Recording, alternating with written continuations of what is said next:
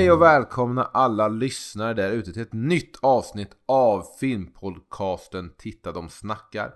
Det här är vårt, vad som i princip har blivit årliga Halloween-avsnitt. Och då har jag ju med mig som alltid Magnus Johansson. Hej Magnus. Hej hej. Hur mår du Magnus? Jo, jag mår bra. Det är trevligt. Och du har ju med dig någon också i släptåg. Vem är det? Ja, precis. Jag har med mig min poddpolare från den andra podden som jag har, Vacancy. Och kompisen heter Erik. Det är jag som är släpvagnen. Hej. Precis. Hur känns det nu när det är Halloween? Att när alla de här pumpalyktorna så här glimmar i mörkret, menar du? Ja, har ni varit ute och trick or treatat den? Nej. Alltid. Sitter ni på något sätt utklädda? Definiera utklädd. Ja, har du på dig en Nick Cave peruk? Mask. Nej, ni vill inte veta vad jag har på mig. Apropå det. Apropå Nick Cave. Ja. Apropå Nick Cave. Vet ni om att PJ Harvey har släppt To Bring You My Love på vinyl igen? Det visste jag faktiskt. Jag är så jäkla sugen att köpa den. Den, och så ska jag köpa Stories from the City när den släpps. Ja, det är den näst bästa. Det är de två är de två bästa. Ja, det räcker nästan så. Ja. Alltså, du som är mer en PJ Harvey-lyssnare då, stör deras tidigare korta kärleksaffär dig? Nej, för att det tillhör den del av PJ Harvey med det här Rid of Me och de skivorna som aldrig jag riktigt lyssnar på, för de är för stökiga. Och det är ju där någonstans. Men visst måste deras relation ha varit efter. Alltså den måste ju ha varit någonstans efter Nick Cave gjorde Let Love In och före han gjorde Boatman's Call. Precis. Alltså någonstans mellan 94 och 97. Ja, men jag räknade ändå till någon sorts historia. Eftersom jag kom till PJ Harvey med Stories from the City-skivan. Ja, då hade hon Svinto tvättat bort all lukt från den där jävla australiensaren. Precis, och gick ändå med på att låt oss ta ett jävligt snyggt foto. Om det är New York hon är på omslaget kanske. Till den skivan. Fint omslag. Men så det är lite samma med Tori Amos och Trent Reznor som också hade någon kort romans. Och han sjöng ju på körar på en låt på Under the Pink-skivan och sådär. Det hade jag ingen aning om. Men det känns ganska självklart när du säger det. Jag har nu har jag kanske inte läst på om detta sen 2002 kanske. Men jag tror det kan ha varit någonting att Courtney Love kom in och förstörde där. Men det kan vara jag som... Såklart att hon gjorde det. Det kan ju vara jag som blandar ihop nu med Billy Corgan och Kurt Cobain och den där triangeln som var. Jag vet inte. Vilka jävla föredettingar på ett sätt. Allt vi pratar om nu. Ja, och det här är helt ointressant för ett Halloween-avsnitt. Men du kan ju vara utklädd till Billy Corgan, du som ändå rakar skallen. Vad krävs mer? Vad är liksom, förutom en rakad skalle och en gnälligt nasal röst, vad är Billy Corgan? Ja, det är väl att han brukar klä sig i kaftaner, lite likt han Ebbot. Ja, nej, det kommer du inte att se mig. Nej, okej. Men hur som helst, låt oss återgå till det här avsnittet som startat så bra. Förra året så tror inte jag vi hade någon Halloween. Vi hade inget Halloween-avsnitt. Jag vill minnas att vi hade ett avsnitt om filmen Whiplash kring Halloween, men vi hade inget Halloween-avsnitt. Men förra året så var ni två med. Vi bjöd in er. För att det då fanns en idé om att vi tillsammans kunde workshoppa lite med post-it-lappar och whiteboards och allt där.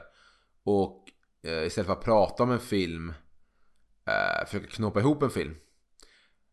Och det gjorde vi ju då. Jag tror det är avsnitt 187 för de som vill gå tillbaka och lyssna på det. Jag minns dock inte, jag tror vi hade en titel i slutet, men jag minns inte vad vi kom fram till där. Var det Rå? Rå, ja. Rå? Ja, snygg titel. Vi återanvände en av mina Magnus gamla idéer när vi gjorde amatörfilmer. På titel i alla fall. Det blev någon slags klimatångest-slasher i Kalix, som jag minns det. Precis, om det är skogsrået. Och det gjordes ju, spelades ju in efter sommaren där alla skogar i hela Sverige brann. Så det var lite mot bakgrund av det. Och då tog vi fram den slashen ihop. Och det var ju lagom trevligt. Ja, det var väldigt trevligt tycker jag.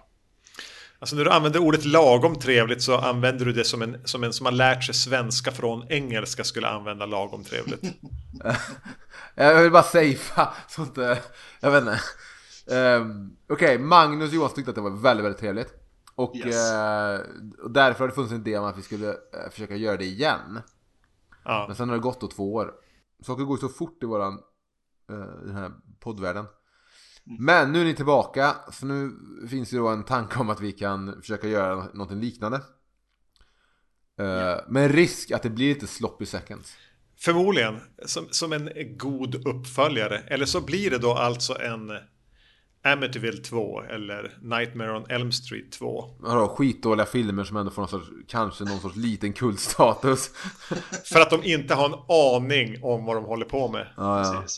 Men, och i värsta fall kan någon bara säga stopp. Och så återgår vi till att prata om P.J. Harvey. Och Mick Harvey. Hur som helst. Det enda jag har med mig egentligen till det här avsnittet var... Eller... Pratade vi då om att vi skulle göra en uppföljare? Eller har vi någonsin pratat om det? För det tänker jag att vi inte ska göra. Nej, det inte till filmen. Nej, vi ska inte till den filmen. Nej, bra. Jag kommer inte få en uppföljare i det här avsnittet. Men skulle vi prata om en uppföljare så skulle det bli en Terra på M3 2. Ja. Det här är ju när vi är desperata efter idéer som vi går tillbaks till den där gamla fantastiska idén Rå. Och vill krysta fram en uppföljare. Så, men vi väntar några år till. Vi är inte där än. Och tjejen som blir lämnad i en stuga och det brinner, hennes kompisar bestämmer sig för att inte hjälpa henne. Det är typ det jag minns från det avsnittet. Men min tanke är bara då, jag har 2 kriterier som vi kan starta från. Ett kriterie är att det får inte vara en slasherfilm den här gången. Nej, men det var jag nog ganska inställd på själv. Och kriterie 2 är att jag som producent vill att ni arbetar utifrån min fantastiska titel som kom i förra avsnittet, som är Waking Up Scared. Waking Up Scared. Sen kan ni gå ifrån det, eller vi kan gå ifrån det hur mycket som helst, eller vi kan ändra titel. Men att det är någon så här, jag som typ producent så här, min dotter kom på en sån bra titel, nu vill jag göra en film med den titeln. Så typiskt Hollywood-producent. Ja, men det var ju så fredag den 13 skapades. Så det känns lite hemtamt. Ha bara en titel, så jobbar vi därifrån. Ja, jag kommer tänka på de här Kevin Smith-historierna när han skrev Stålmannen och han den Hollywood-producenten, vad fan han nu heter, sa typ, jag vill ha en jättestor spindel med. Det var det enda han ville ha. Det måste vara en skitstor spindel. Och sen så blev det inte så. Sen gjorde han Wild Wild West där det förekommer en jättestor spindel. Du har inga sådana grejer, va? Nej, det enda jag har är... Du har inga så 3 konstiga idéer. Jag vill utgå från titeln Waking Up Scared. Ja. Vilket ändå är rätt fri titel. Och vi kan ju börja med...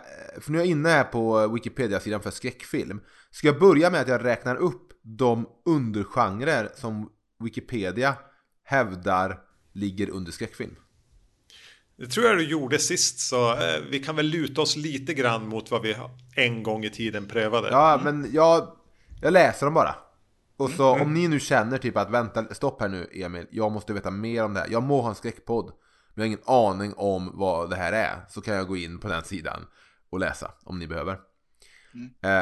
Så är det då undergenrer till som ofta förknippas eller överlappas med skräckgenren. Okej. Exploateringsfilm, Gallo, säger man så? Ja. Gotisk skräck, kannibalfilm, Mondo, monsterfilm, rape revenge, science fiction, står det kursivt. Så för det är en genre som också står på egna ben.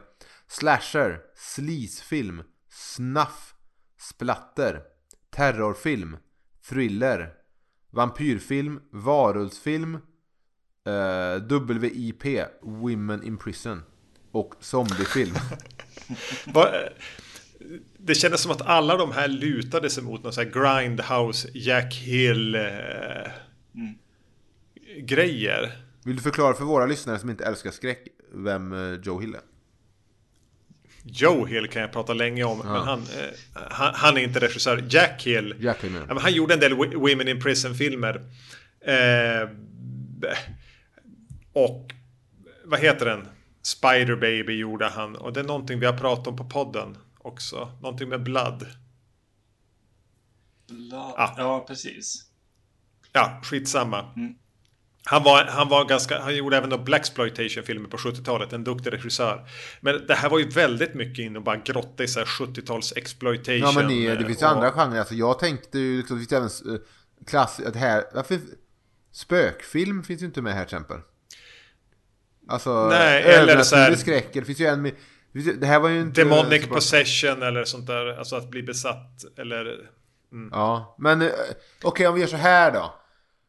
Jag tror att jag kanske hade en bättre lista förra gången, tagen annanstans från. Men finns det några skräckfilmer ni har sett senaste tiden som ni har känt själva så här, ja men det här var jävligt bra, det här gav mig någonting, det här var en genre som är jävligt intressant, som inte är slasher då? Har du något inspel, Magnus? Annars har jag en liten tråd här att börja dra i. Nej, det skulle jag inte säga att jag har. Ska vi börja dra i min tråd här? Ja. Och det var att jag tänkte, ja men vi har redan pratat om slasherfilm när vi var här för 2 år sedan. Så det är lite gjort. Och då vet jag att det finns en genre som du gillar, Magnus, och som jag tror egentligen att alla någonstans gillar lite grann. Och det är ju... Får jag gissa? Ja, men det är inte zombiefilm. Nej, jag tror inte. Får gissa genren?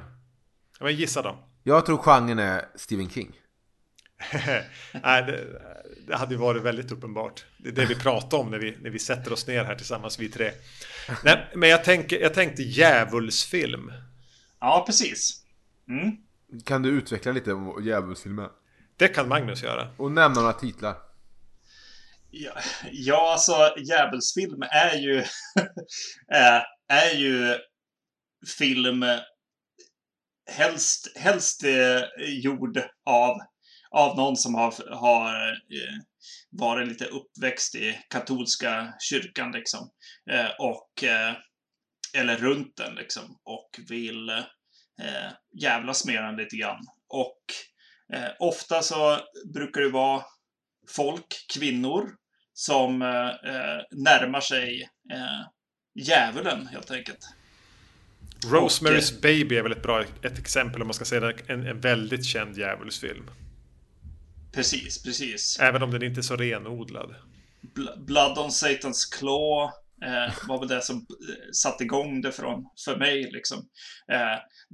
Ofta kan det ju vara liksom kring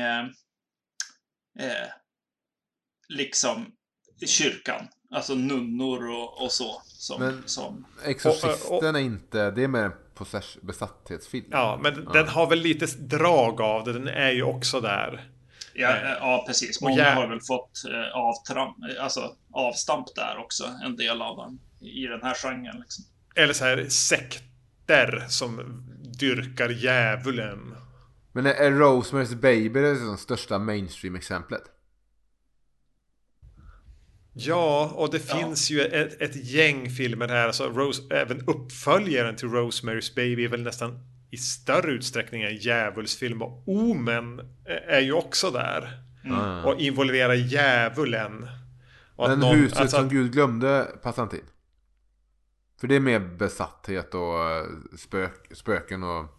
Ja, men den har ju lite dragen av att Magnus var någonting på spåren där, att det handlar lite grann om att sätta sig emot katolska kyrkan. Vilket typ 80% av alla amerikanska regissörer eller italienska har ju vuxit upp med katolska kyrkan som en jättestor del i deras liv, som har dikterat villkoren för livet mer än typ deras föräldrar gjorde. Och de har som hittat olika sätt att förhålla sig till eller sätta sig upp emot och jag tänker att det har skapat en hel del från, säg, mitten av 60 och framåt. Sen av djävulsfilmer där man bara undersöka djävulen på film. Men det har ju såklart gjorts innan också. Men då tänker jag att det man är ute efter är liksom antitesen till det man alltid har fått lära sig vara det som dikterar villkoren för livet. Men what if the opposite were true? Ja, precis. Både det, men jag tyckte också att du var inne på något med sekterna och sånt. Kanske att hippierörelse och sådana liksom grejer gör sig påmint också i att det kanske finns något annat där ute och tänk om just de här mer utspacade liksom delarna av religionen är det som är sant på något sätt. Är lite Charles Manson-grejer också? Ja, det dyker gärna upp. Ja, men vad heter nu den heter den Mandy, den Nicolas Cage-filmen? Ja. Ligger den där och också skvalpar då? Jag ska erkänna att jag såg 10 minuter på den och tyckte jag tänkte att det skulle bli obehagligt, så jag såg inte längre. Den har bleknat väldigt snabbt, kände jag nu när jag ens försökte få fatt i den. Du tyckte bättre om den, Magnus. Ja, nej, det är den nog inte. Den är väl mer en stilistisk exercis än att den är rotad i någonting, som jag upplevde den. Precis, den är metal-omslag. The Movie, lite grann. Ja. Ja. Okej, jag har skrivit ner hur vi ska göra någon sorts djävulsfilm på något sätt. Och jag förutsätter att det ändå är på svenska på något sätt, i en svensk kontext. Ja, vi får jobba oss ditåt. Det får ju absolut inte bli så Knutby av det. Nej, jag lovar. Helge Fossmo kommer inte att vara med. Kommer inte att spela djävulen. Fast han kanske är det i verkligheten. Djävulsfilm ska jag faktiskt googla nu, bara se om någonting dyker upp. Det som dyker upp är Movie Science Top 10 djävulen på film. Ja, men låt höra. Här är 10 filmer och det djävulen är en av de mer minnesvärda karaktärerna.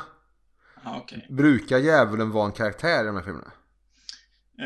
Nej, alltså ofta brukar det ju vara nästan en bäst liksom, som i slutändan i just de här filmerna. Lurar i skuggorna, kanske uppenbarar sig och ställer till med någonting. Det är inte som i Legend eller i, jag vet inte, Djävulens advokat. Det är varken Tim Curry eller Al Pacino. Det här var en skitdålig lista, men jag ska se. Al Pacino och Djävulens advokat plats 6. Vi kan se vem som bara är plats 1 då.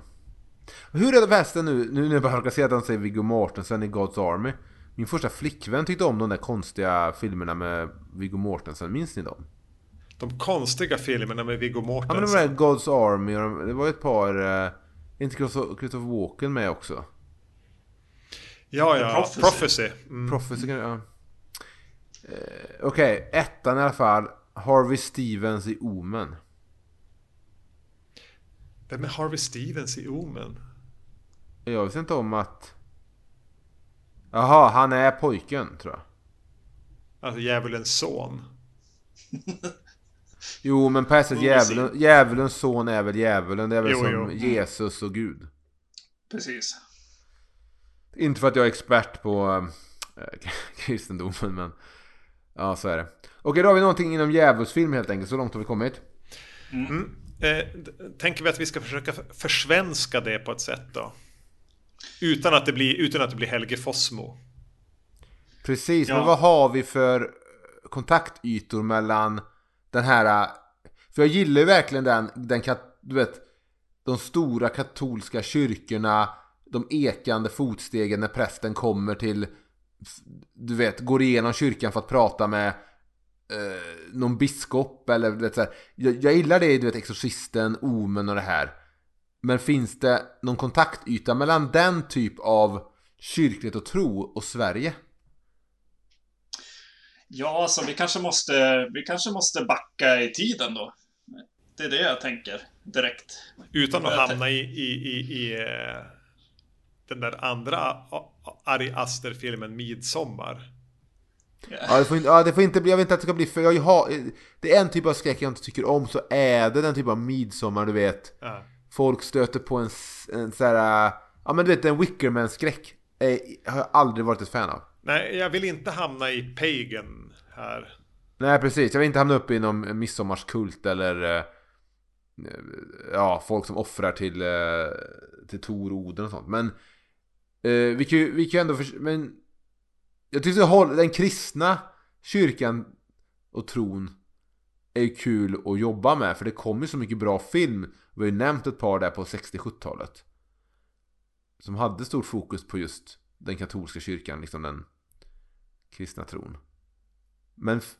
Men då är ju ändå frågan, ska vi backa bak då och hitta något utrymme för det? Alltså har vi det inseglet liksom. Att ja, just det. Åker dit någonstans. Tänkte jag säga kristen friskola, men då är väl jag mer inne i pingstkyrkan och sånt. Ja, alltså, för vi har lite två spår här. Alltså, om vi tänker att vi ska vara 2020, så har vi liksom den svenska kyrkan, och den är jättetråkig. Den är ju mer som Socialdemokraterna eller någonting. Det är som bara en så här evig institution som bara maler på och inte har en idé om någonting, utan de vill bara liksom fortsätta leva. Eller gå till det här väckelse, pingst, evangeliet, alltså vad heter de? EFS, församlingen, eller Livets ord, eller livets, och då hamnar vi ju i Helge Fossmo. Utan jag tyckte du sa det där, Magnus, men ska vi backa i tiden och låta filmen utspelas i en svensk dåtid, alltså Sjunde inseglet. Ja, ska vi åka till Gotland och liksom springa runt och lajva lite grann? Ja. Det kan vi göra. Problemet är bara att jag känner att då tappar jag nog intresset. Nej, inte intresset, men jag tappar kanske någon sorts kunskapsbas. Ja, det gör jag med. Alltså ingen av oss har den här, men vi tänker att vi ska göra en skräckfilm. Vi ska ju inte göra det blir läskigt här, nu börjar ösregna. Ja, det har slutat ösregna här. Jag hade som hoppats att det skulle hålla i sig in i den här inspelningen, så att jag skulle få... Ja, alltså jag har fönstret bakom, men det regnar som fan. Och när jag tittar ut så blir jag rädd att det ska vara så här 2 röda ögon eller någonting sånt. Precis, man kan ju backa så långt bak. Men när var ni som ändå har lite koll på historia, lite äldre än mig, när var liksom den här klassiska exorcistenkyrkan, när var den en faktor i Sverige? Aldrig, alltså katolska kyrkan har ju aldrig riktigt varit en faktor i Sverige. Killgissar jag nu. Ja, kan inte katolska, men vi har ändå haft den typ av liksom kyrkan i auktoritet. Det var ju han Martin Luther och sånt där. Då fick vi med den här protestantiska kyrkan som var lite mer alltså asketisk och ensam med Gud-tänket. Som ju är mer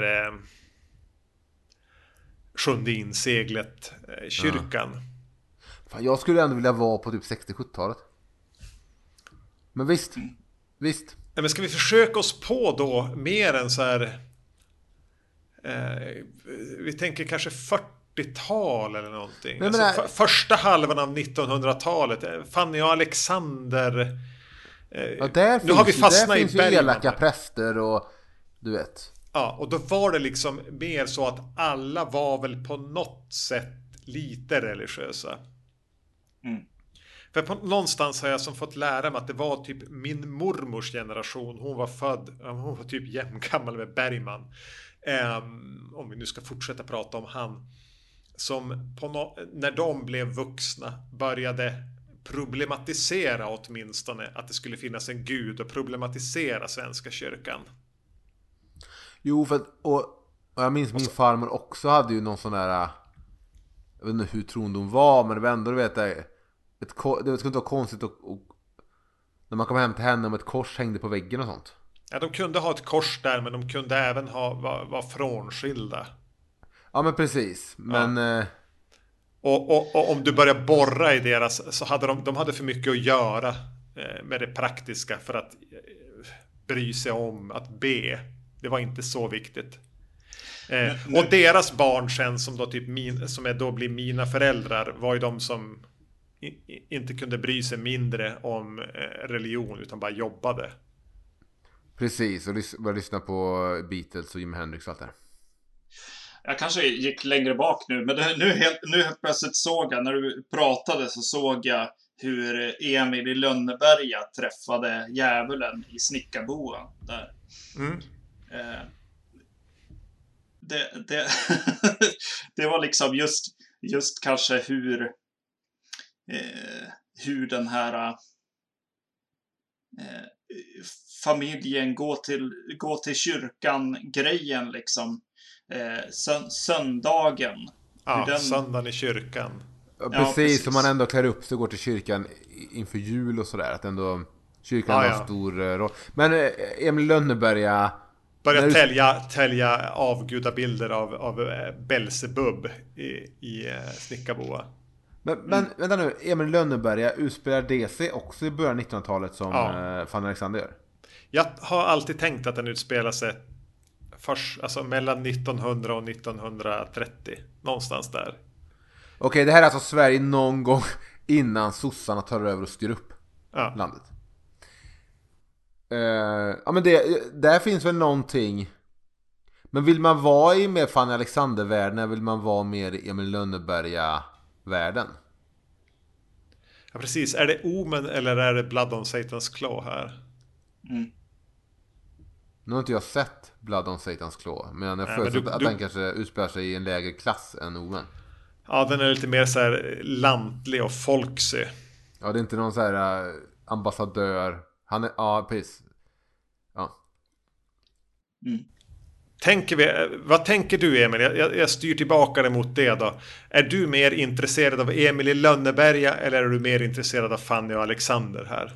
Var vill du att djävulen ska dyka upp? Jag tycker att det jag gillar med att om man skulle röra sig mer mot Alexander och kanske någon herrgård och lite mer så här aristokratiskt och lite så här, är att det känns, det är så Bergman hade gjort det. Hade Bergman gjort en till djävulsfilm så kanske han hade placerat det där. Att vara i så här på leriga fält och vet, inte ha toalett inne och sånt. Det känns lite mindre härlig miljö för den typ vackra djävulen, om ni förstår den här. Då går vi på där är Al Pacinos djävul vi vill ha här.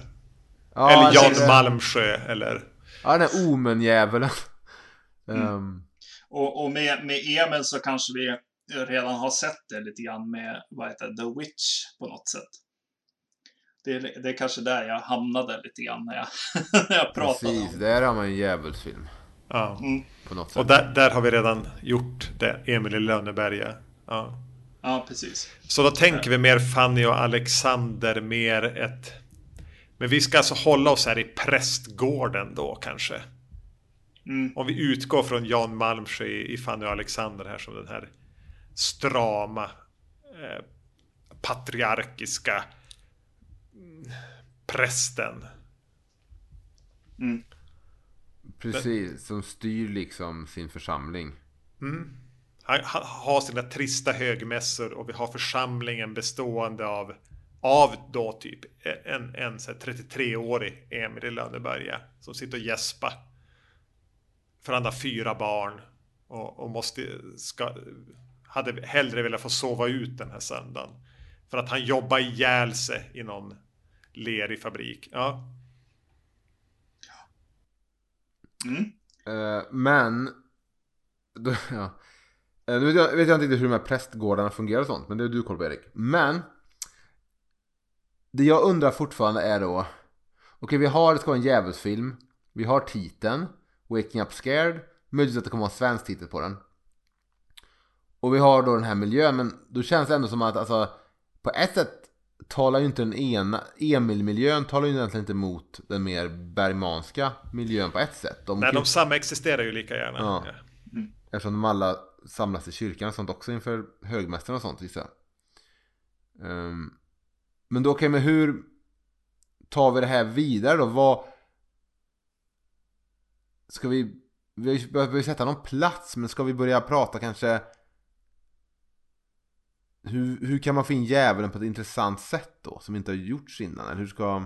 Ja, men börjar då djävulen leta sig in i typ prästens mardrömmar och i Emils mardrömmar. Finns det någon sån här koppling mellan två prästen och i någon ofrälse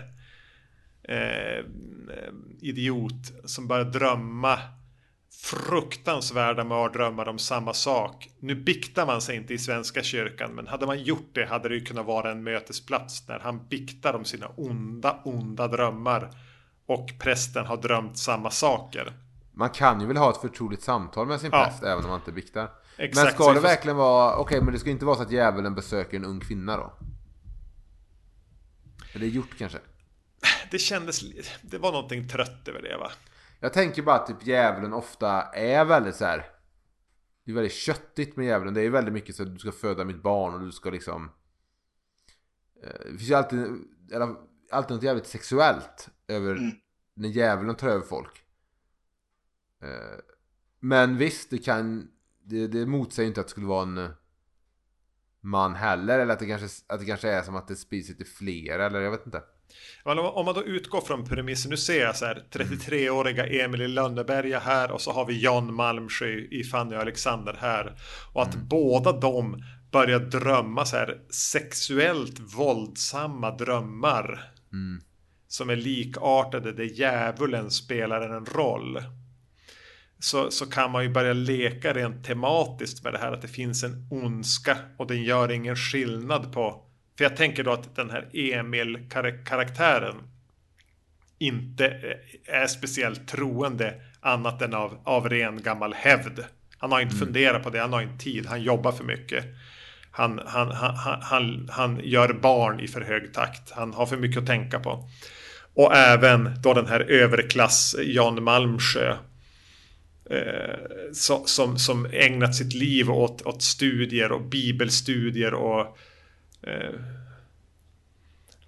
ser sig själv som intellektuellt och andligt högre stående, men de delar samma perverterade, inom citationstecken, drömmar som på något sätt förenar dem, och där i ligger djävulen på något vis. Vad är då, okej, men om djävulens syfte här inte är då att få sin son till världen eller så, vad skulle vara djävulens syfte med att göra detta? Ja, jag tänker ju att man kan ju se på djävulen som en motsats också. Alltså den som bara vill bryta mot regler, den som vill utmana tabun och liknande, och liksom står för ett så här hedonistiskt galet, bara liksom vin och orgierleverne. Om man vill ha den, att djävulen ska få representera det. För jag börjar alltid spontant tänka på sig, men djävulen vill ju på något sätt manifestera sig på jorden genom, i Rosemary's Baby är det ett barn, och i Omen är det ett barn, och men visst, det kan ju bara handla om kaos också. Ja, precis. Det känns som att jag skulle vilja se, eller i alla fall höra om något tillfälle där det här går till sin spets. Vad händer då liksom? Hur uttrycker sig visuellt, fysiskt? Finns det någonting mer än drömmarna? Slutar det med är det någon som står naken framför fel person eller församlingen, eller alltså finns det sådana beter sig på ett sätt där som man inte ska på finmiddagen, eller de här nästan lite dråpliga, alltså så här att Jan Malmsjö går upp liksom i predikostolen naken med erigerad. Ja, för det får inte bli så att djävulen till exempel tar över, alltså han blir besatt av djävulen på något sätt. Då börjar vi röra oss i fel genre, eller hur? Ja, alltså jag tänker inte att någon ska bli alltså besatt. Påverkad. Påverkad, men kanske inte bli besatt. Ja. För jag tänker ju att jag tänker att alla de här bilderna som liksom, att djävulen tar över deras här tankevärld. Och att det blir liksom som att det slut blir för mycket, och att jag vill ju se någon måste ju dö i filmen. Ja, precis. Hur För jag börjar se framför mig den där prästen liksom i sin svarta dress med den där prästkragen liksom bara släpar ut typ en blodig död kvinna, du vet, ett blodigt typ i skogen. Alltså jag bara ser sådana bilder att det skulle vara så här, bli jävligt sjukt sen. Ja. Någonstans måste vi bestämma oss om vi tycker att djävulen... Jag bara slänger ut det, slänger det på väggen. Vi ser om den fastnar. Vad händer om prästen på något sätt blir besatt av att bygga typ ett tempel för Satan på något sätt? Precis, vi behöver en ny kyrka i bygden. Den här ja, gamla eller att han bygger den. Ja, för då tänkte jag att han kanske bygger under jord, eller han kanske bygger den. Eller han bygger den kanske under typ den vanliga kyrkan eller någonting. Så tanken är kanske att en inverterad kyrka. Precis, under, så att typ djävulen på något sätt vill ta över. Något sånt, så det växer liksom en ondska under. Och då tänkte jag att han kan offra där nere eller någonting. Och att, ja. Men jag tänkte, det jag ville säga var, vi måste någonstans bestämma oss om vi tycker att djävulen här ska vara en ond kraft, absolut destruktiv, och att den måste förgöras. Alltså om det ska vara våran, alltså filmens hållning, våran hållning. Om vi tycker att djävulen ska vara en god kraft som står för liksom att bara sätta sig emot kyrkans dogmer. Om djävulen ska vara liksom ett annat perspektiv på saker. Eller om det bara ska vara jävligt ambivalent. Ja, alltså bäst för mig skulle ju vara att sätta sig upp mot kyrkan och kanske se där vi har liksom i den här typen av svensk tro på något sätt. Kanske börja prata om jantelag och annat liksom, att inte göra väsen av sig och allt det där liksom som vi har inbyggt. Men jag tänker att det får finnas en liten så här ambivalens i det.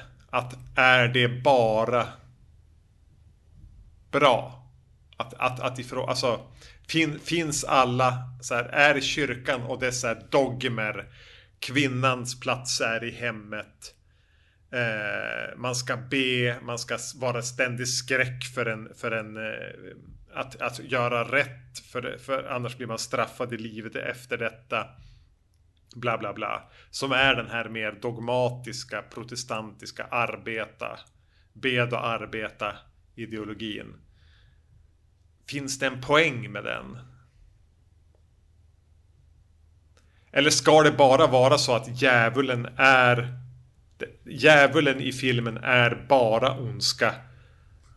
Om djävulen bara är liksom någon sorts abstrakt kraft på något sätt, och det ändå så kan ju går det väl ändå på något sätt foka ondskan kanske på prästen eller hans besatthet, eller förstår ni vad jag menar?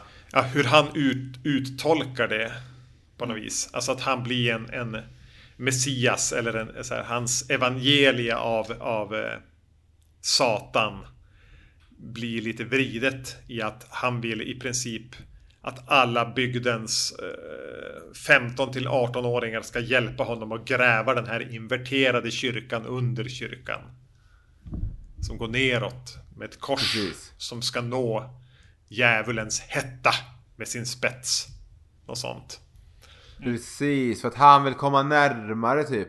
Ja, att han på något sätt, det jag skulle vilja rent så här tematiskt är väl att man kan låta den här Lucifer idén med att sätta sig upp emot vad kyrkan säger, att man kan låta det vara någonstans, att det ska finnas någonting friskt i det, men att hur Jan Malmsjö här bara blir liksom aspig och perverterad i det. Och ska då den här Emil-karaktären som han delar drömmar, om vi nu ska hålla kvar vid det, ska han vara den som får stå för en kanske en liten nykterhet i det, att jag delar dina drömmar, men vi kan ju trots allt inte göra hur som helst med folk. Vi kan ju inte förslava hela församlingen att med våra liksom bara händer gräva oss ner genom urberget för att din vision av Satans kyrka ska bli verklig. Men det är någonting det där med att jag vet inte riktigt vad jag tycker om att flera har den här kontakten med djävulen, för det brukar ju vara en person som Ja, blir vi måste samlas runt. Jag tänker att om den här Emil-personen är en svagare karaktär som vill vara duktig även när man jobbar ute på fälten och har sina döttrar och så här som man måste ta hand om, och han kanske har en eller två döttrar eller söner, för många kanske. Men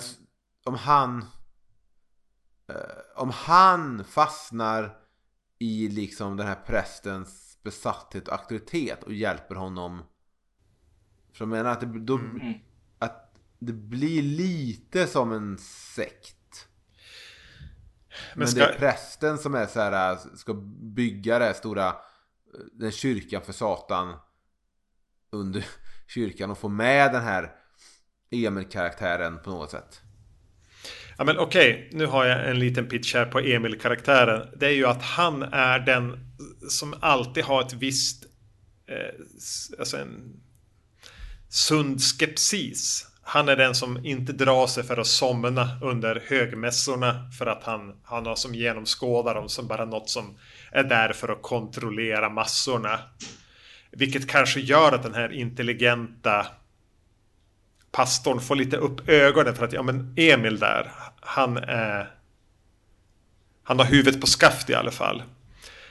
Och det som gör att när pastorn här då snärjs av någon slags djävuls idé om att ställa allting på ända, men är själv för dum för att förstå att han löper linan lika långt åt andra hållet, så är Emil samtidigt den som ska vara där då och säga alltså jag är med dig i att ifrågasätta vissa kristna idéer om att bara vi ska lyda.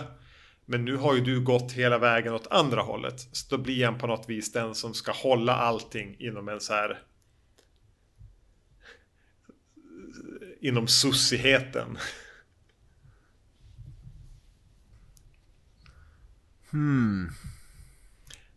Att han är the lib, alltså han är Bill Clinton eller Olof Palme eller vilken amerikansk hjälte du vill.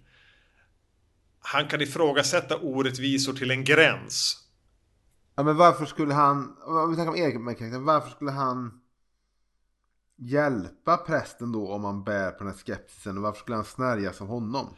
För att prästen till en början är lite grann, alltså fångar han med smicker och uppmärksamhet och tänker, men jag har ju märkt och jag har själv börjat ifrågasätta vissa saker som står här i Bibeln, som till exempel att, och så kan man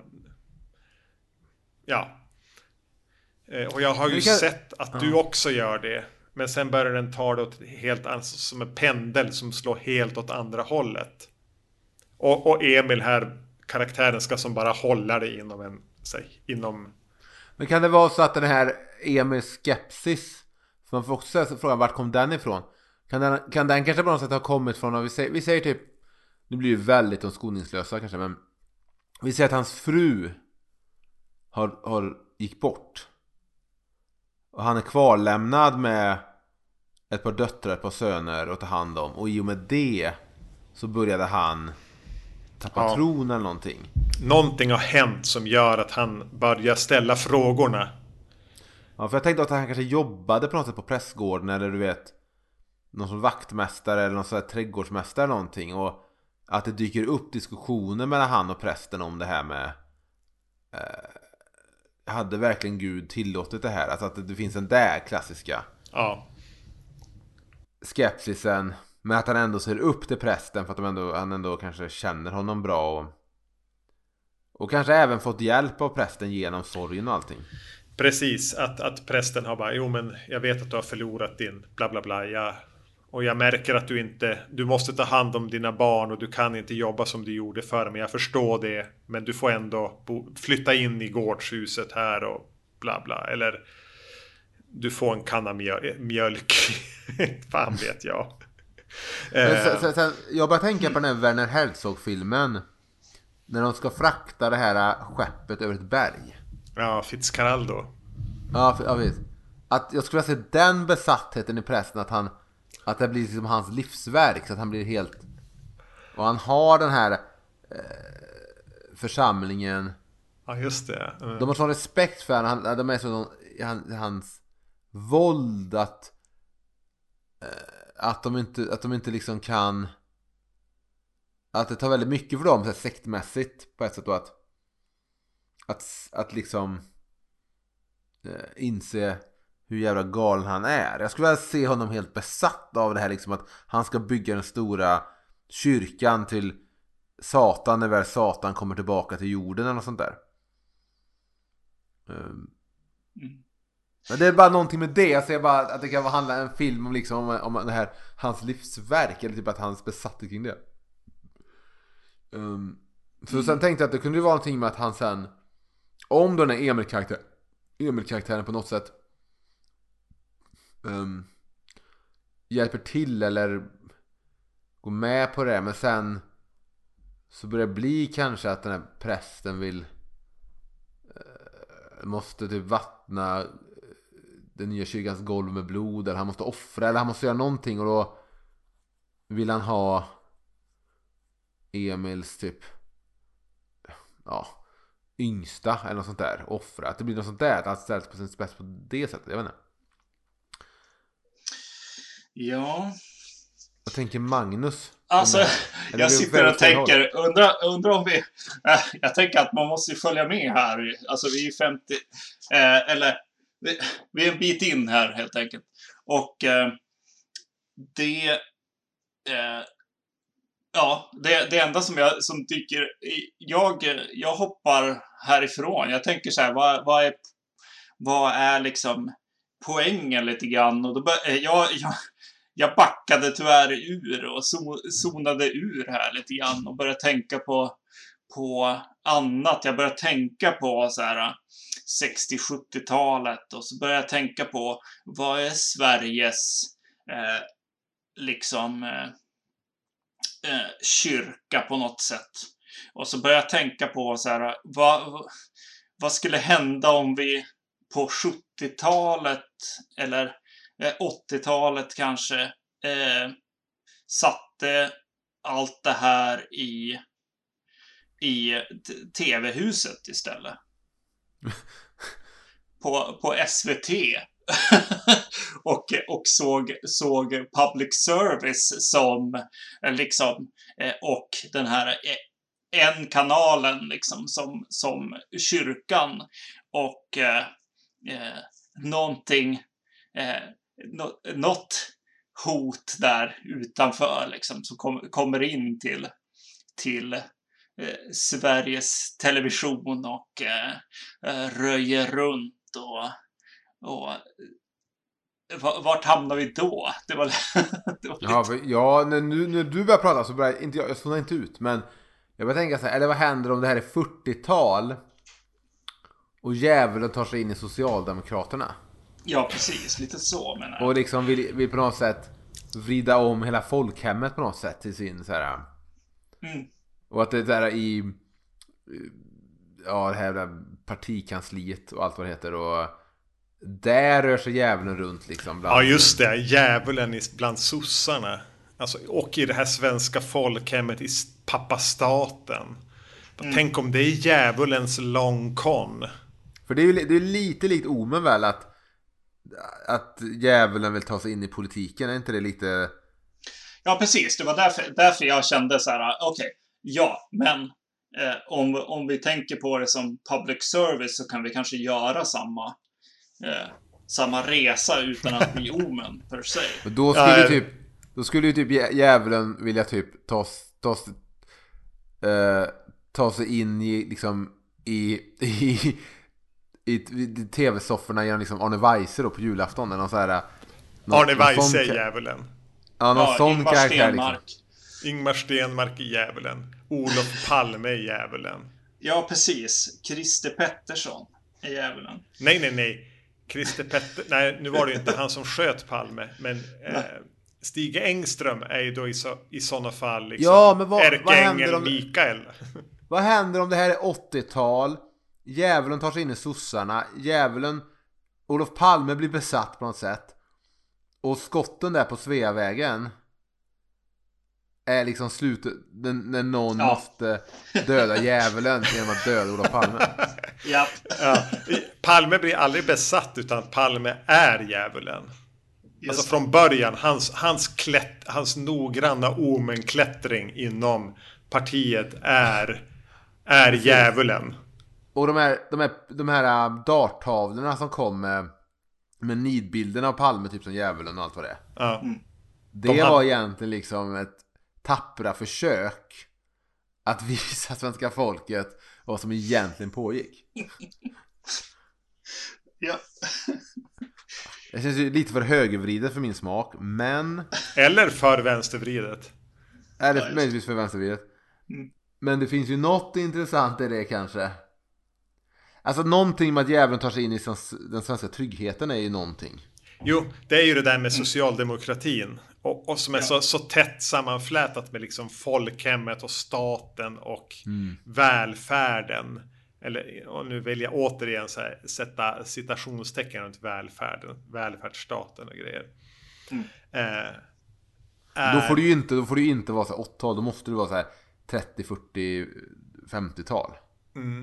Man skulle kunna göra en ren episk berättelse, men det här blir mer litterär, om liksom att alla socialdemokratiska ledare genom åren på något sätt har varit hydrans olika huvuden. Och den styr hela tiden målmedvetet åt ett och samma håll.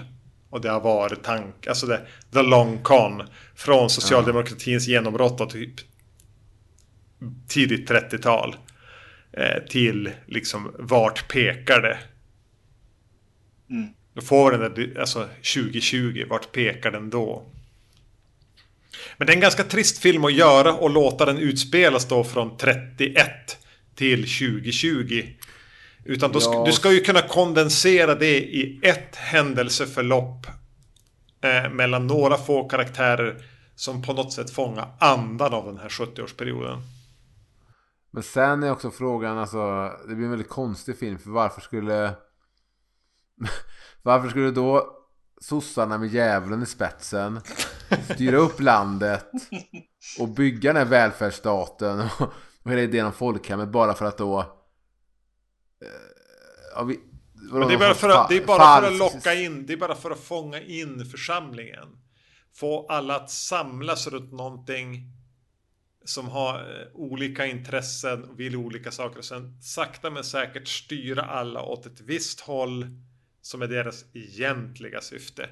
Bygga upp någonting som smakar sött och verkar vackert så att man går dit. Och när du är där och bara trycker i dig sockervadd och tittar på regnbågen, så märker du inte hur ditt perspektiv sakta vrids åt ett håll, och så styrs du ditåt, och där finns det slutgiltiga målet. Vad nu det skulle vara. Vad vill djävulen? Som är absolut ondska. Är det... Jo, men deras longcon är inte så bra då, med tanke på att de förlorade valet. Det beror ju på... Ja, men det beror ju... Då har du ju för smalt perspektiv. De visste ju att de skulle få tillbaks det valet. Men de har inte fått... Alltså... Du måste upprätthålla illusionen av det fria valet. Ja. Hur känner du inför det här, Magnus? Vart zonar du ut nu? Inte alls. Jag tycker det här är spännande. Ja, men då så. Yes. Yeah, men jag tror definitivt att man kan dyka ner i en punkt och med exposition i princip komma till vart vi är nu, eller då kanske, och vart det kan barka liksom. För om det skulle vara till exempel Palme-grejen där, och vi skulle stanna där. Då bör vi ju ändra, alltså då lär vi ju liksom visa korten där någonstans liksom. Från Palmes sida. Om vi anser att Palme är djävulen eller om vi anser att han är Messias. Är det så du menar? Ja, precis. Ja. Men det blir ju lite den här frågeställningen som många kristna gör då. Att de som dödade Jesus och spikade upp han på korset, var de onda eller goda? För om ingen hade spikat upp Jesus på korset hade han ju inte fått så mycket status nu. Är det vi ska prata om? Stig Engström, är han så här, vad heter han? Pontus Pilatus. Så, vänta nu, om vi ska... Bara så jag hänger med. Jag hänger inte med. Farligt att prata om Palme som djävulen. Vi säger att Palme är besatt av djävulen på något sätt. Och Stig Engström är den galna, virriga högertrollet. Som ändå ska vara någon hjälte då. Ja, det här kommer att bli... Vi kommer inte få den här jorden. Nej, pitcha det här för Marianne och Arne, Emil. Jag tror det kan bli lite knepigt. Det blir svårt alltså. Ja, men jag börjar ju snarare se det som en så här, typ en trilogi filmer då, som någon tar avstamp med den här prästen som vill bygga djävulens kyrka på 30-talet.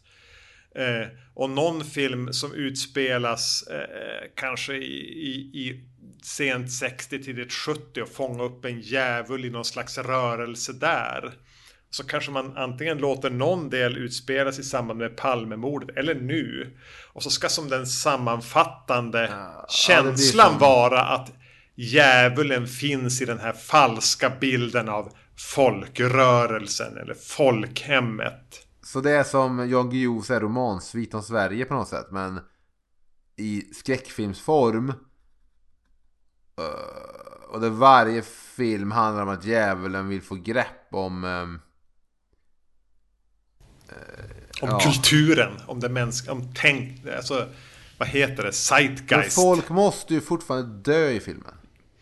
Ja, jag tänker att vi hamnar lite väl mycket på det övergripande andemeningsplanet här. Vi har inte en så tydlig struktur i varje film, utom i möjligtvis den här kickoffen med Jan Malmsjö och Emil Lönneberga, där de möts i en protest mot kyrkan och en lärd man och en man av folket möts och han stoppar han från att bygga den här avgrundskyrkan. Men om det är så här då, bara för att göra det lite mer sleazy. Jag lyssnar. Om vi fokar på att det handlar om sossarna. Någonstans kan vara 30, 40, 50-tal, jag vet inte. Kanske någon gång när kanske Palme kommer in i partiet och han kanske är en hjältefigur. Men det kan inte vara någon jävla sjuk. De hade ju IB, de hade de här möjliga galna jävla grejerna för sig, sossarna. Det kan inte handla om någon jävla sjuk bara kult eller sekt inom sossarna. Som alltså så här vidriga jävla gamla så här sossegubbar som har någon sjuk jävla order att träffa, så de liksom just det, skrattar åt alla offrar. Exakt, ja, det finns en så här liten gubbkult som säkert sträcker sig tillbaka i århundraden, som skrattar åt alla de här olika konferenserna och sektorerna och arbetarrörelsen i Pajala som har valt den här, och de bara ska,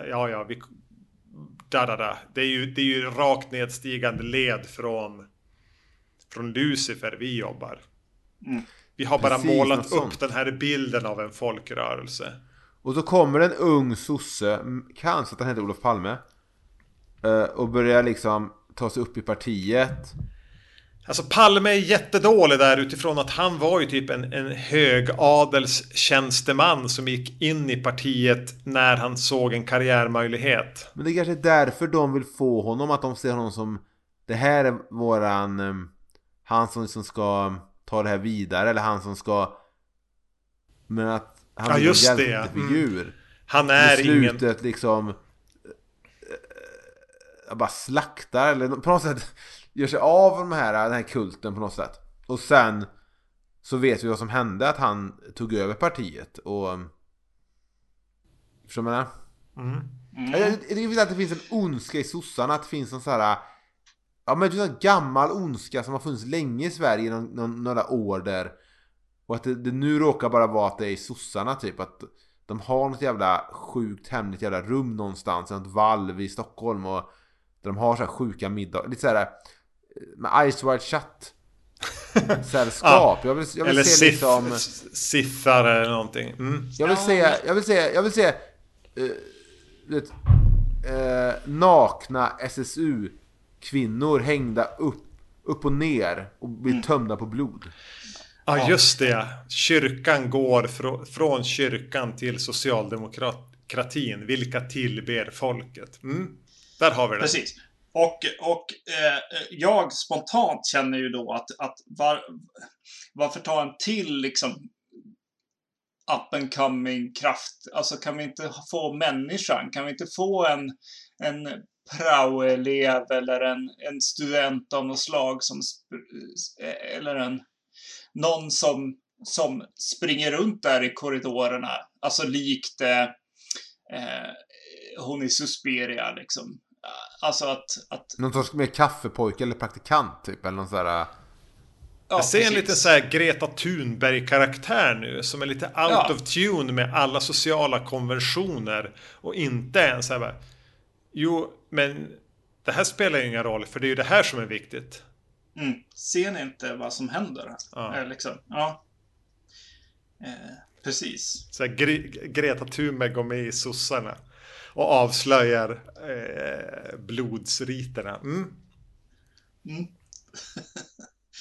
Men det känns bara som rent så här strukturellt finns ett säkert kort här i att vi har någon sjuk order eller något sjukt sällskap. Ja. Där all möjlig skit kan hända, och det kan vara jävligt vidrigt, och det kan vara vidriga gubbar som gör sig bra i skräckfilm. Likt häxorna i Suspiria eller något sånt. Eller typ häxorna i häxorna. Ja, exakt. Yes. Ja. Vilken film är det? Vi snackar om den danska filmen, Häxan. Men Roald Dahl. Ja. Eller häxorna i Eastwick. Men precis, att det finns liksom en struktur som ändå är en skräckfilm. Sen att man placerar liksom i sossarna i folkhemmet tycker jag har någonting. För att de ändå är en sån jävla elit, eller var en sån jävla elit liksom, och styrde hela Sverige. Och sen har vi då någon ung som kommer utifrån, eller en ny, eller ny i partiet, eller assistent åt någon av dem eller någonting. Men jag skulle vilja se det som en ung kvinna som vill luras in i... jag vet inte vad de... Ja, men precis, någon sån här ung... Jag tänker, nu väljer jag liksom Greta Thunberg-karaktären här som inte köper allt det här the wheeling and the dealing och skaffa vänner och göra pakter och säga rätt saker vid rätt tillfälle, utan ganska snabbt blir lite utstött. Och sen men har på något sätt av någon anledning fått vetskapen om att det egentligen handlar om en maktgalen uråldrig kult som offrar unga kvinnor. Och då inser att men det jag kan göra för att utplåna den är antingen liksom att dra ut den i ljuset eller bara att utplåna den. Och där kan man ju antingen ha den här tristat på att alla får veta vad de står för, eller så kan man ha liksom Suspiria remake slutet där hon inser att hon kan väcka liksom den ursprungliga vreden eller någonting, och att det dyker upp en uråldrig kraft och slaktar alla de här falska profeterna. Hon väcker den sanna arbetarklassens vrede och slaktar alla jävla sossar. Det enda jag vill se är en bild i trailern där hon går i någon så här underjordisk ett valv, någon så här jävligt fin elegant gammal så här miljö, Och det är så här upplyst kanske bara med men levande ljus så här. Och så bara droppar det blod, du vet, ner från, och så kollar hon upp och så är det högt i tak. Och så hänger det bara en massa nakna kvinnokroppar upp och ner, och det bara droppar blod från de här ner, och så är det en massa nakna vidriga gubbar i någonstans i mörkret. Någonting sånt. Precis, men har ni sett Quick-filmen? Jag har sett den faktiskt. Den var jävligt futtig. Var den det? Trailern var grym för att vara svensk, som man brukar säga. Precis, det är en kvinna där som spelar assistent, eller researcher är hon till och med. Jag castade i mitt huvud henne som Greta Thunberg. Karaktären här. Är det hon som blir dumpad i början? Nej, jag blandar ihop den med något annat. Men är den, för den fanns på Viaplay. Nu tror jag inte Viaplay har gått ut, men är det värt att se den eller? Nej. Ja.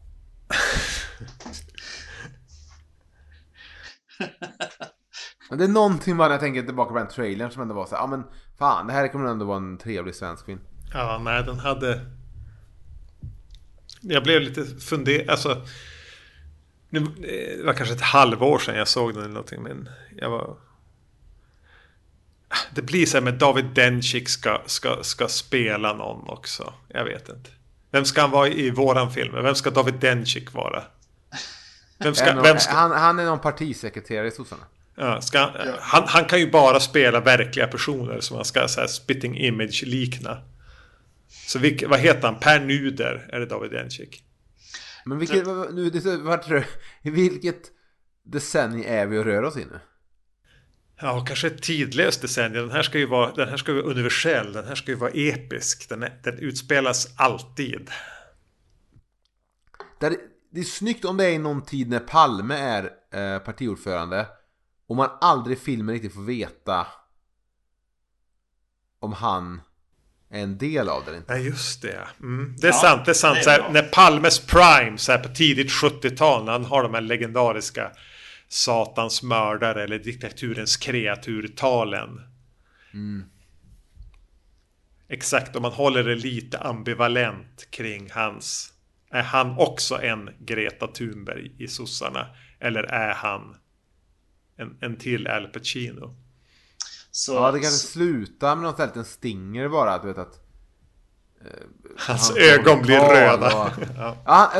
Han pratar någon presskonferens eller någonting, och de här blixtarna går av från journalisternas eller fotografernas kameror, och så typ bara en blixt så att skuggan liksom färgas så här, målas upp bakom honom. Med horn. horn. Det var 2 horn typ. Om man ser det snabbt så är det bara en snabb blixt bara. Ja, just det, du måste gå frame by frame för att se det. Och det kan eventuellt vara mickar som är skuggan också, eventuellt. Jag tänker att vi inte castar honom, utan han finns i filmen som faktiskt material. Alltså, det är på en tv-skärm. Ja, just det. Palme är en... Ja, det kan ju vara så här snyggt. Fan, nu kommer jag inte på vilken film som gjorde så, men att på tvn och allting så är det han, men i så här vida bilder, eller du vet, de bilder över axeln. Så kan man filma nytt material, men fan, det är någon film som gjorde det jäkligt snyggt, men jag kommer inte på vilken den. Forrest Gump tänker jag att du pratar om nu. Ja, kanske, men det är inte, men det är en annan film som verkligen så här, går över snyggt till så här, det riktiga, och det... Vi ska inte tänka att man castar någon som Palme, för då står bara David Dencik där med sina jävla i någon jävla lösnäsa och lite peruk. Ja, okej. Ni har sett honom i en massa annat liksom. Jag har bara sett han som Quick, tror jag. Du har inte sett Chernobyl alltså? Jo, men precis. Jo, men därför... Vad är han med i Chernobyl? Han spelar väl Gorbachev för tusan? Ja, det är. Nej. Jo. Men han är väl även med i den Bond-film så komma nu, eller var man ju förra, men med någon av Bond-filmerna. Men han är ju grym i Lasermannen. Ja, han är ju bra, men han är ju även med i den här Call Girl, vill jag minnas. Men jag det borde han väl vara. Då spelar han väl någon sosse. Så att han är ju bara den här, alltså han borde ha varit med helt apropå eller någonting. Fast lite bättre än de andra. Men han som blev här har vi inte med Palme så. Ingen skådis behöver kastas som Palme. Men Palme finns alltid med som något väsen som rör sig runt. Och man vet aldrig riktigt om han är med på det. Men bara att det inte får bli för så här Erik Nyström intellektuellt allt det här. Det måste vara blod som rinner. Vidriga män som kanske är nakna. Och lite sånt. Kanske såna här konstiga kåpor och så här man på sig. Eller så här, du vet. Jo, men jag köper det. Vi måste få ner den på något sätt. Så att det inte bara blir ett intressant tankeexperiment. Det ska ju även vara kul att titta på. Ja, precis. Jo, men man vet ju inte alla korridorerna där och katakomber och sånt. Och Rosenbad och alla de där sossepalatsen och grejer. Vad heter det? Bommersvik. Eller, de har ju typ en herrgård dit de skickar alla alltså SSU-are för att liksom... Ja, men det är ju fantastiskt bra. Bommersvik, alltså, det är en hel film i sig. Det är ju en jättebra så här resa till slutmålet på något sätt där. För de har sin så här gård där man ska gå sina så här sossekurser för att liksom få kratta upp gången för att göra sin hierarkiska resa uppåt och bara ha makt. Och jag tror det heter Bommersvik. Ja, men det är ju fantastiskt bra. Och det är någon herrgård i södra Sverige. Så den ska vi använda. Det är tredje akten. Vi skippar liksom Rosenbad och riksdagen och sånt där trist som alla använt. Vi använder det istället. Det är ju där den här inverterade jävla kyrkan finns. Som Jan Malmsjö byggde 31. Precis. Så att vi har haft en sån här jävla... Vi har haft en, du vet... Max von Sydow gräver i Irak-prolog kanske bara. Eventuellt en jävligt konstig Jan Malmsjö och Max von Sydow som gräver och det är subtilt och konstigt, men någonstans ur den här mellan prästerskapet och den fattiga bonden så vävs det här bandet med djävulen som bara ska förleda folket. Och där placeras sen den här Bommersvik gården. Ja. Precis, det slutar vi är tillbaka i den där inverterade jävla kyrkan i slutet. Där de ska offra till djävulen.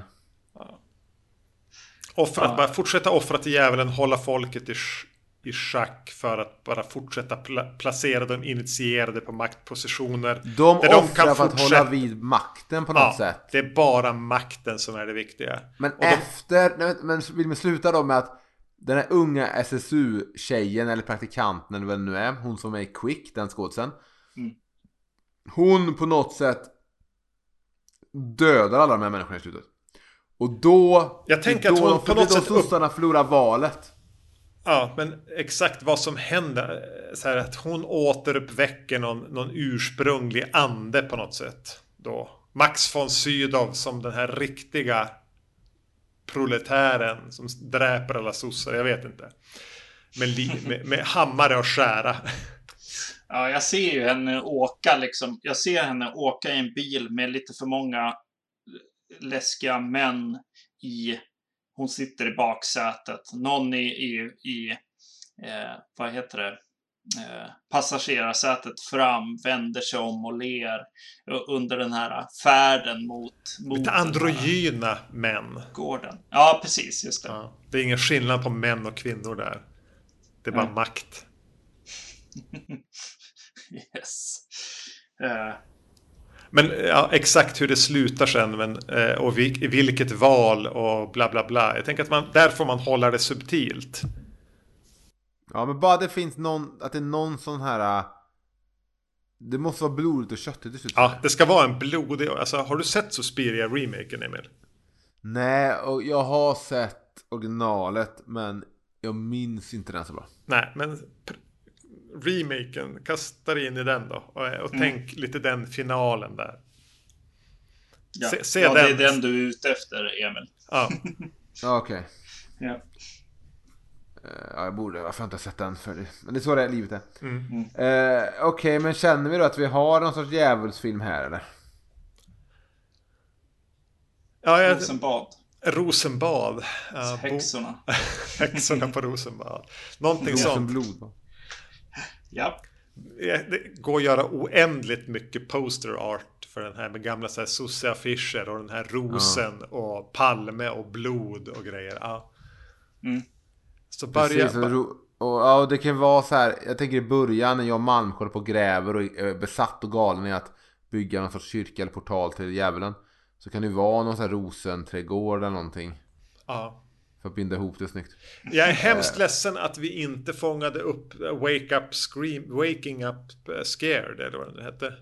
Nej, precis. Det gjorde vi inte. Vi spolade, men vi sparar det till nästa gång. Ja, men har ni någon titel då till detta? Nej, men någonting med Rosenbad eller Ja. Rosor. Någonting med rosor tänker jag att vi ska ha kvar. Okej, men då har vi pratat lite nu om en film som heter någonting med ros och möjligtvis blod. I denna workshop nummer 2, som ju blev lite luddigare kanske än när vi pratade om Rå och skapade den filmen för 2 år sedan. Men Vi måste göra slashers helt enkelt. ja, det är enklare kanske. Det kanske är mer formula. Ja. Ja, ramarna är så jävla tydliga där. Ja. Men det är skönt att kunna koka ner allt i något slags så här sjudat en bubblande sossehat i alla fall. Ja, jag tycker det blir lite farligt när man börjar prata om Palme som djävulen. Jag vill bara säga det. Ja. Men vadå, men vi pratar ju i Vacancy, som är eran huvudpodd, skräckfilmspodd, en av Sveriges bästa. Wishmaster var jag med och pratade om nyss. Ja. Är det en slasher? Nej, det skulle jag inte säga. Det är närmare en djävulsfilm. Men då är frågan, är det en skitfilm? Ja, det är det. Ja, ja. Bra, för det är redan sagt vart ni kommer ifrån. Det är från Vacancy-podden. Det här är en filmpodd som heter Tittar och snackar, och den finns på iTunes, den finns på Facebook, den finns lite överallt där man kan lyssna på poddar. Ni får gärna gilla oss på Facebook om ni vill. Ni får gärna tipsa en vän eller 2 om oss om ni tror att det här skulle vara en podd som skulle funka bra i deras liv. Vi finns också på Instagram på @tittar och snackar. Vignetten ni hörde i början är gjord av Jörgen Lötgård. Och nästa avsnitt, ja, då är det ju faktiskt fredag den 13. Oj då. Så vem vet vad det kommer att prata om då. Men kan vara vad som helst. Men tills dess så säger jag hej då till grabbarna Vacancy. Hej då. Hej då. Hej och trevlig Halloween. Ja. Tack detsamma.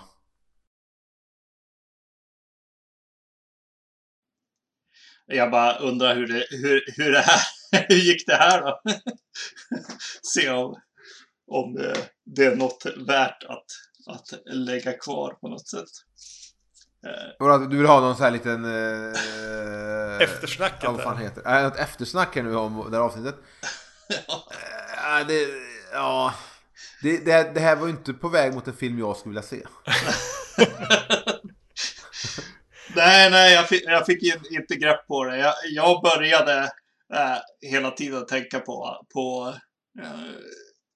jag tror att den här public service-grejen kanske kunde ha tagit oss någonstans, att så här, ja, men tänk om det handlar om deras så här, vad heter det, radions symfoniorkester eller någonting, att man börjar labba där. Jag väntar nu att tänk om djävulen, man tyckte om använder typ vissa ljud eller något sånt där, att man vill nå ut till alla tv-soffor för att du vet hypnotisera, eller du vet lite så här, du vet Halloween 3. Ja, precis. Att det var kanske, med symfoni, hade kanske varit en bättre väg att gå. Det här blev så jävla mycket en skrivbordskonstruktion. Ja. Alltså verkligen kul att sitta och så här skratta över med några öl. Men jag fann svårt att se att den skulle fungera som film. Då var Rå ett bättre än de här rosor och blod eller vad? Blodiga rosor eller? Så det ni säger är att vi egentligen har sumpat årets Halloween-avsnitt? I princip, nej. Ja. Men kanske var det kul att hänga med på vårat lallande. Det kanske det var. Precis. Ja, det får vi hoppas. Absolut. Jag hade kul. Det var bra att du tog det här en vända till också, Magnus. Även om det inte ledde oss på rätt väg så var det skönt ändå att du plockade upp det. Att vi hade fastnat i liksom Emil och Jan Malmsjös mylla där. Att vi tog den någonstans vidare. Jag vet inte om vi hamnade på rätt ställe alls. Men vi kom vidare. Ja. Ja, alltså det blev ett avsnitt. Det är allt jag begär. Ja, allting är bara content. Bra. Vänta nu, men hade Halloween Kills släppts nu så hade man kanske kunnat på något sätt prata om den. Men nu vi kan inte hjälpa att det är coronatider. Nej. Och att det är en pandemi där ute. Och vi berörde inte det alls heller. Nej, för där finns ju skräck att hämta såklart. Ja, och det lär väl komma en uppsjö säkert. Ja. Om det på ett eller annat sätt.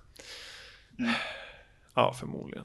Om det inte redan har kommit och man börjar se att så här, vänta nu, den här filmen pratar om så här, pandemifilmer, det är ju sådana som var menade för bio men hamnar på streaming. Det är ju typ det man kan så här, spåra en pandemi. Så här, Mulan eller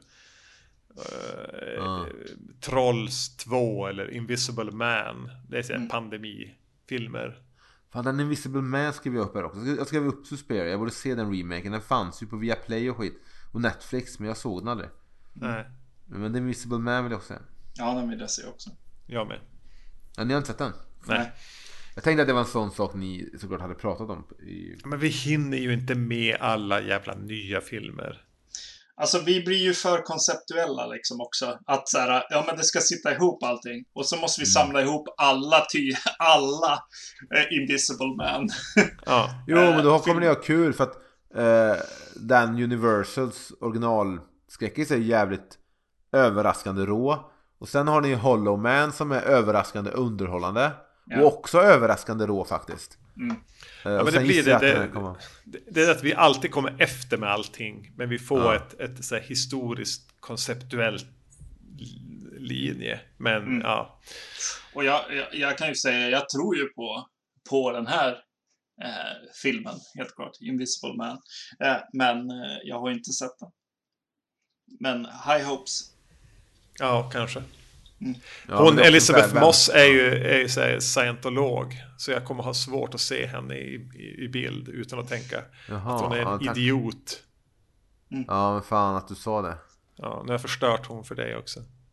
Men du älskar fortfarande Tom Cruise, eller? Ja, alltid. Top Gun. Han gör ju ändå sina egna stunts. Exakt. Vad mer kan man begära? Precis. Ja, men det blev ett avsnitt, så kan vi väl säga. Yes. Ibland räcker det. Jag kommer att trycka på stoppknappen nu. Ja, vi gör det. Ha en trevlig Halloween då. Yes. Igen. Ja, tja. Tja.